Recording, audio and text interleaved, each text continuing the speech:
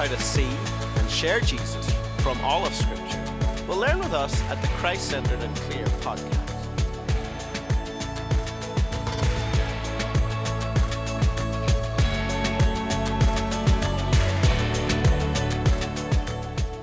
Welcome to the Christ-Centered and Clear podcast. My name is Josh Wredberg, and I'm filling in for our regular host, Nate Akin. I'm back here with Jon Akin. We are working our way through the book of Proverbs, and today we're on Proverbs chapter 6. Now, we covered a little bit of Proverbs 6 last week when we looked at Proverbs 5. So in this episode, we're really looking at the first 19 verses of Proverbs 6. So Jon, why don't you walk us through these first 19 verses, just bring us up to speed on what the topics are and how it's broken down. Yeah, so there's a couple different spots here. He's first talking about basically being about use of money and kind of becoming somebody who is giving your pledge for like speaking up for somebody else. I guess being a co-signatory for somebody else, and how that can put you in danger. And then he talks by observing in nature the ant, and how the ant shows us strong work ethic and not being lazy. And then he moves to these different activities that God hates. And then he ends the chapter talking about, again, adultery and falling for the, forbidden woman, sexual morality, as we talked about in the last episode. So those are the kind of, 4 different sections of chapter 6. Now, we talked about last week that when you preached through this, you preached chapter 5, the second half of 6 about adultery, and 7 really together, and then came back and preached 6, 1 through 19. So when you preached that, what was the approach you took? How did you tie it together? How did you lead the congregation through these 3 sections, which on the surface may not be tightly tied together thematically? Well, I broke them up. So I broke them up into separate sermons. And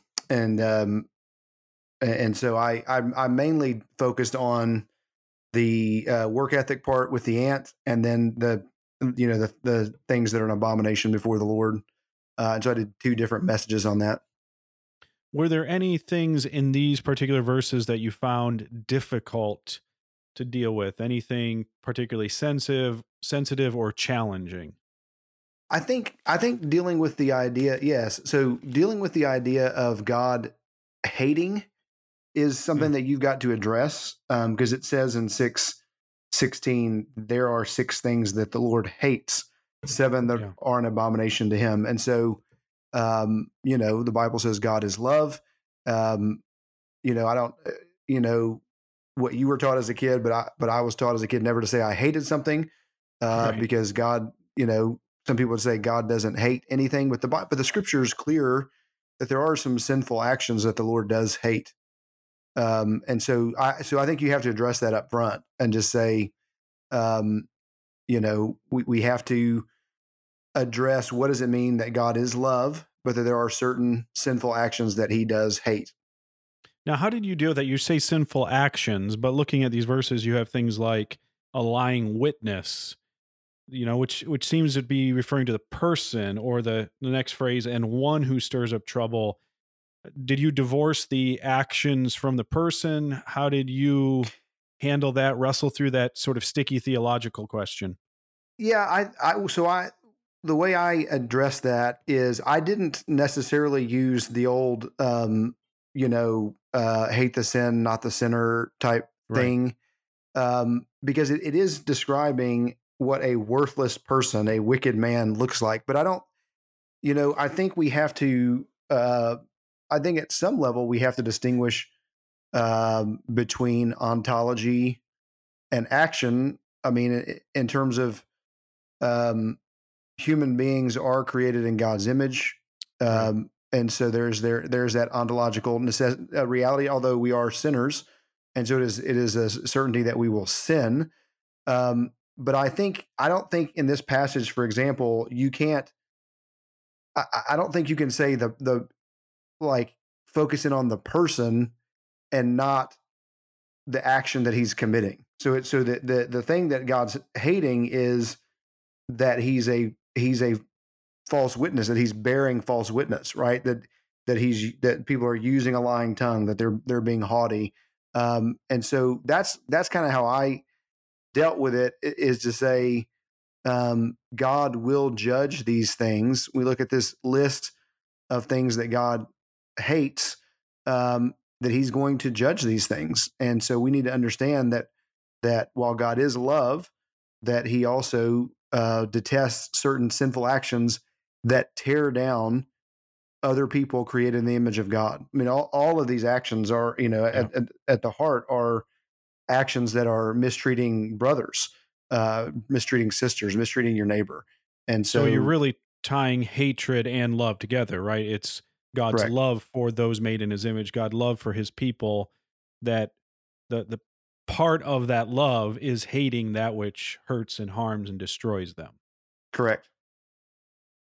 So you have these two passages, you said you preached them separately. Just how in your own mind did you think about their placement here in Proverbs? Why do you think it's been organized this way? Any particular theories or things that you've thought about on chapter 6? Yeah, I think it's just part of this Deuteronomy 6. Um, Solomon's obeying Deuteronomy 6, and he's teaching the law to his son. And so you have these extended discourses, and he's dealing with the types of things that young men, deal with. And so he's dealing with laziness. He's dealing with um, arrogance and deception, and so he's dealing with sexual morality. I think so. I just think it flows with that idea of him teaching the law when he gets up, when he walks by the way, when he lies down. So let's think about this first section about sort of financial dealings and laziness, the example of the ant. When you particularly taught this passage, how did you get to Christ through these verses? Yeah, so I think there's a couple of different ways. One, I think we have to say one of the things that's helpful here is that we have to make this distinction that um, there is not a bifurcation in the Bible between spiritual and secular. That's what Proverbs is breaking that down, right? In a lot of ways, and of saying that every area of your life, including how you use money, including how you work, is before the Lord, and so it has spiritual significance. Right. And so that's one of the things I set it up with an illustration that I use sometimes to say, there's a song, Kenny Chesney sings it with somebody else, and it's about this young man and this young lady that fall in love and are moving towards marriage, and they talk about the parents of the girl, what their concerns are about this young man that is going to end up marrying their daughter. And the chorus says, um, her mama wants to know if he's washed in the blood or just in the water. And her daddy wants to know if he makes enough to take his daughter down the road. Name the song's Down the Road. And so I just use that to talk about, we think, a lot of people in church life think that the mom's concern is spiritual. She wants to know, did you just get, wet with some water, or are you born again? And the daddy wants to know, are you going to be able to provide for my daughter? And so we think of the dads as a secular concern. We think of the moms as a spiritual concern. But in the biblical framework, dad's just as concerned about spiritual things as mom is, because the Bible says that a person who doesn't provide for his family is worse than an unbeliever. And so I use that to talk about how, one of the things that Christ did when he came into the world is he uses these phrases in the book of John. I have completed the work that my Father has given me to do. And so that he's providing salvation. He's providing, everything that we need in the gospel of Jesus Christ. And so Jesus demonstrated being able to work, complete a task, and to provide for those that he loves. And we image Jesus when we do that. And if we don't do that, then we're imaging unbelievers, is what the Bible says. So Yeah. that's one way I get at Christ. The other way is, and I got this from a professor that I studied under, this idea of the ant, um, and how the Bible says in the beginning that mankind was created to rule over the creeping things that creep on the earth. And Mhm. because of human sin and human foolishness, we're now being instructed to look to something that we were supposed to rule over and be instructed by it about how Yeah, we that's are good. to how we are to live life. And so this shows the the the way that the fall has turned the created order on its head. Um, but in the end, those things are going to be set right by Jesus, and he is reestablishing his rule, and he's doing it through the work that he's Mhm. been called to complete. So those are two ways that I kind of I tried to get to Jesus from these passages. I think that's really good. I think another way might be Jesus' story in Luke 12 about the man who in one sense seems to be learning from the ant, right? He builds barns, he puts Hmm.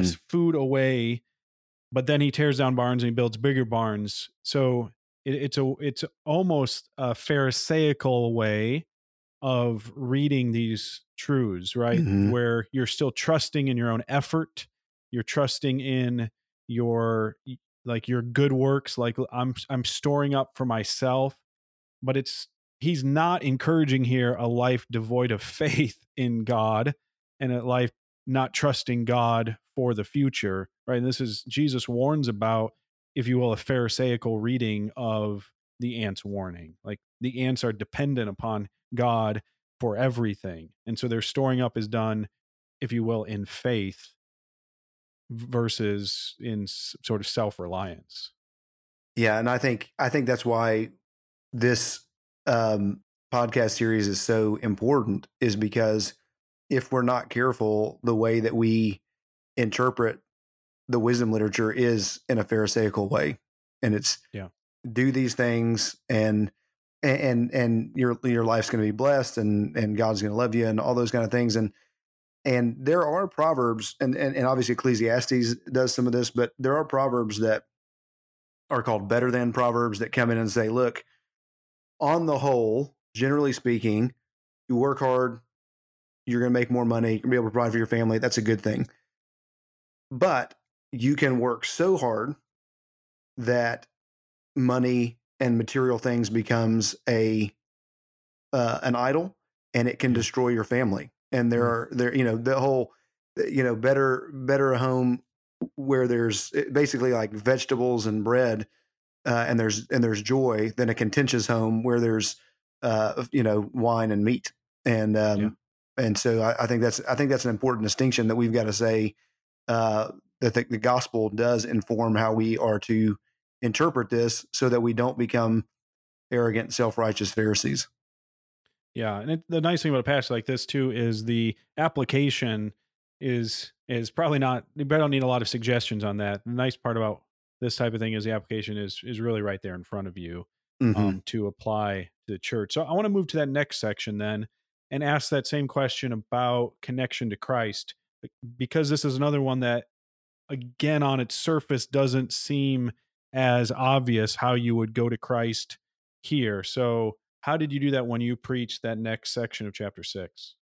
Yeah, I did this the same way I would preach law. And so it was, hey, here's the standard that God expects of us. Here's the ways that we fall short. And so here are the ways that we have haughty eyes. Here are the ways that we are deceptive with our words. Here's the way that we're violent. And then I would nuance that some with, we're able to um, not feel the weight of the conviction of the hands that shed innocent blood, because, well, I've never killed anybody. But Mm. again, pointing out, like, when you're little, with my brothers, and we, all of us have a bunch of brothers, and if they were doing something that we didn't like, or they had something that we wanted to have and play with, and they weren't sharing, then Yeah. we would take it by force, right? Or we would try to take it by force. Right. And then as you get older, you learn to suppress that kind of thing, but it doesn't mean that inside your heart and your mind, you're not stewing and angry. So I'm just trying to show, hey, these things that God hates, we've all given into these things. Like we've been those who have borne false witness, sown discord among brothers. And so then I want to come back and say, Jesus is the goal of the law for righteousness to everybody who believes. And so Jesus, he never did any of these things, right? He wasn't haughty. He was humble. He wasn't lying. He's the truth. He doesn't take life. He gives life.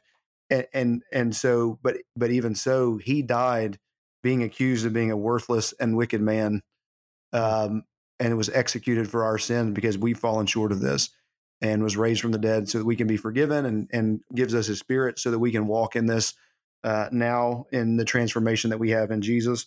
And so that's how I preach it the same way I would preach a law text.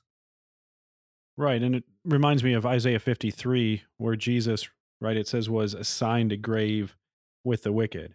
Right. Jesus, who was not this wicked, worthless man, ended up being assigned a grave so that wicked, worthless men could be forgiven. Same text where it says no deceit was found in his mouth. Yeah. There's definitely Isaiah 53 imagery that's shared with this passage. Mm-hmm. Well, that's great, John. Thanks for helping us think through these particular passages, because I think these are the type of passages that are really challenging to think through. How do I approach these in a way that leads the listener to Christ, to faith in him, and away from self-reliance? Anything else you'd add on those first couple sections of chapter 6? We're going to save the next part for next week and approach it with chapter 7. But anything else on these first two sections? Yeah, I think when it comes to the laziness, the ant and the slumber, one of the things that you have to do as a preacher or a teacher of God's word is to try to combat the idea that so many people have, that if I'm not a couch potato who's laying in the lazy boy for 7 hours a day eating potato chips, then I'm not lazy.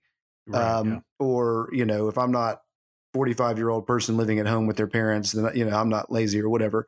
And you have to be able to say, no, what the Proverbs say, and you can bring in other texts throughout Proverbs, is that laziness can look like a lot of activity, but you not finishing assignments on the date that they're due, you procrastinating, you being distracted by checking Instagram out all day and not being able to focus on the tasks that are in front of you. So you've got to be able to show, hey, here's what Proverbs means when it says laziness. It doesn't just mean you're laying around all day.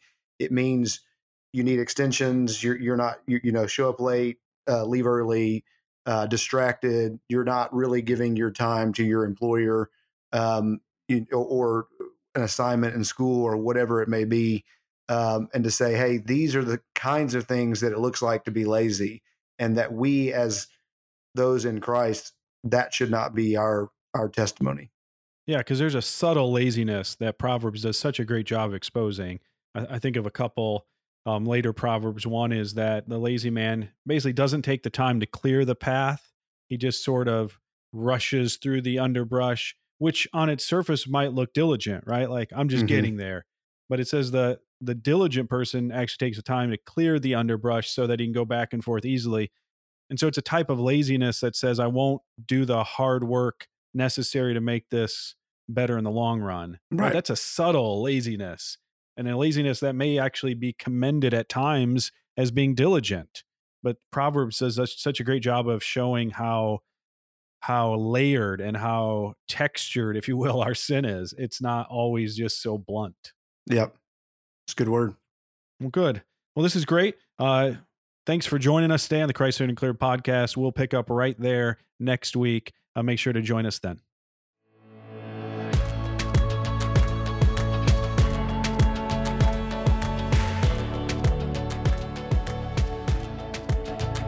Thank you for listening to the Christ Centered and Clear podcast. If you have questions or topics or texts you would like us to consider for future podcasts, please contact us at christcenteredandclear@gmail.com, and please visit us at christcenteredandclear.com for more resources.